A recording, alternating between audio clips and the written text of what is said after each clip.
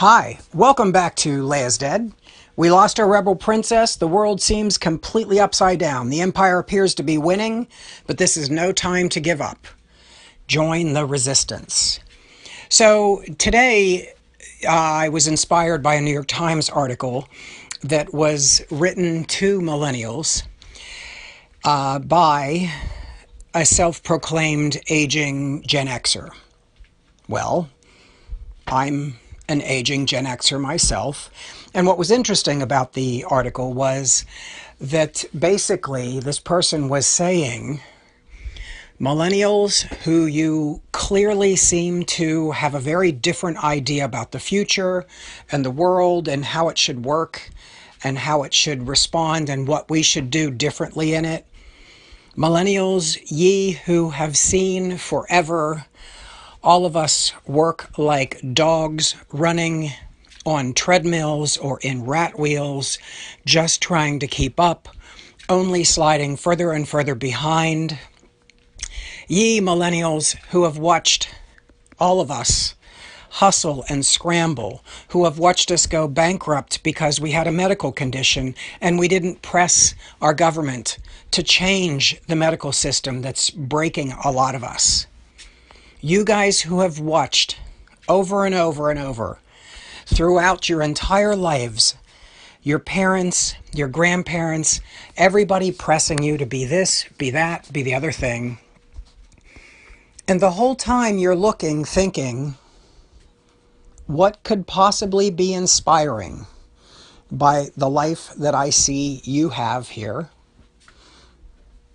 The hustle that you are making, the scrambling for retirement, because honestly, most of us, Gen Xers and baby boomers and all of us of this world that we've created, honestly, it's insanity, because even if you do create a handsome retirement package, I don't know, maybe you can retire at 50.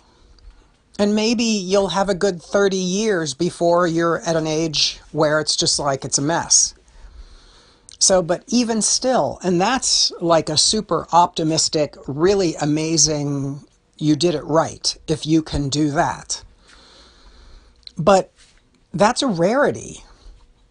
A lot of people are working into their 60s, even hitting 70s, and still working and still running against that treadmill and still trying to find the ability to get themselves positioned in such a way that one medical swerve off the road doesn't completely bring nothing but calamity to your life and it's all over.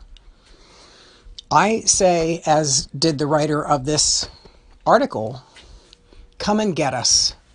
Take us down, wipe us out, erase the mess that we made. Not erase it so that we don't remember it. Oh no, please document all of this shit very well, so that generations after you, whatever we call them, whoever they are, can learn from the horrid decades, even century-long mess that we've created through the Industrial Revolution and the baby boomer consumption economy. Yes, come for us. Take us down. Refuse to play the game the way we have set it in motion. Refuse it all. Change everything. At the end of the article in the New York Times piece, she says, my only regret is that I won't live to see it. Well, I've read other times and other places that most of us who are significantly inspired to do something bigger than ourselves are often working on things for which we will never see the outcome. We will never see the benefits. But hey, that's what happens when you're inspired, when you're doing something bigger than you. It is the way it is. And though I agree, I'm sorry I won't see it in my lifetime, I have to say, maybe at least I'll get to see some of the readjusting. Maybe at least I might get to play a hand in the next decade in some of that. I hope so. I hope so. And unlike most who complain relentlessly over millennials, I'm not going to do that. I'm not going to join that cranky old Bengay smelling, Geritol guzzling, Walker huddling geriatric crowd. I'm just not. Every generation complains about the young people coming up. Well, shut the hell up. Complain about other things and rub on some more Bengay. I just think that the millennials aren't a perfect group. Well, us Gen Xers weren't either. Who was? Baby boomers, certainly not.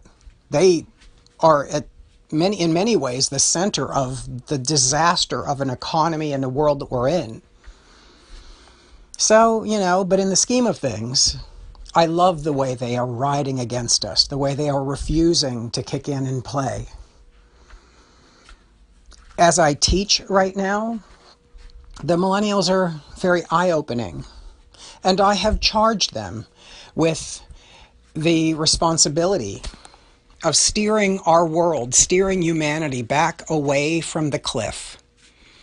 In one class, I said to them, it's a graphic design class, visual communication. In one of the classes, I wished I had recorded their faces, because I said, we are master manipulators. By learning the trade of visual communication, graphic design, we understand people's behavior, we understand how their eye is guided, and we manipulate them.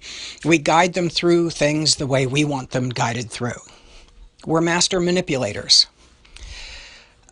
Their eyes, their faces were a little bit troubled by my comment, but in another conversation I had with somebody who teaches at PSU, I also found that they really loved the idea that if we have manipulated humanity to this stage, then we can manipulate humanity back to a more sane, healthy place as well. As I get older, I'm aware of the fact that I will become increasingly obsolete. It's part of aging. But hey, don't be hating on it completely, because as you become more obsolete and as people are less preoccupied with every little detail of what you do, because you're getting older, so you know how older people are, use that as freedom. Don't count yourself out of the game. Don't consider yourself irrelevant. Allow yourself to be more free. Allow yourself to not get caught up in all the horse shit that we get caught up in as we get older. Allow yourself to be freer and recognize the fact that humanity needs the younger generations. Humanity needs the youth. Bernie Sanders in the United States saw and knew that.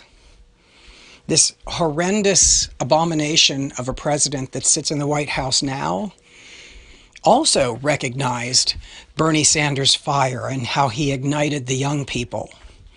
And though I would say number 45's tactics and everything were nothing but lying and manipulation and horrendous tactics, still, he sits in that Oval Office because he saw the fire that was spreading because young people wanted something different. Unfortunately, he appealed to young people that didn't really know better, and even some old people that wanted something different. But remember, we need the youth, we need the millennials, and we most absolutely certainly need them to not fall in line and not go along with the program. We need them to kick against us. We need them to bury us. We need them to dismantle and wipe us out, bury us, and then create something new, something better, now that we have a good century under us with the industrial age and the absolute mess that we have wrought with that. Anyway, Carrie Fisher, when she was Princess Leia, she was pretty young and she was pretty inspiring, and she inspired a lot of young women. I'd like to remind us that an awful lot of the things that us older folks like to hold on to dearly, an awful lot of those things were things from our youth, inspired by people that were young. A lot of this is just, get over it. You're getting older. Everybody does. Even the millennials are. I'm glad for the millennials. I think Leia would be too.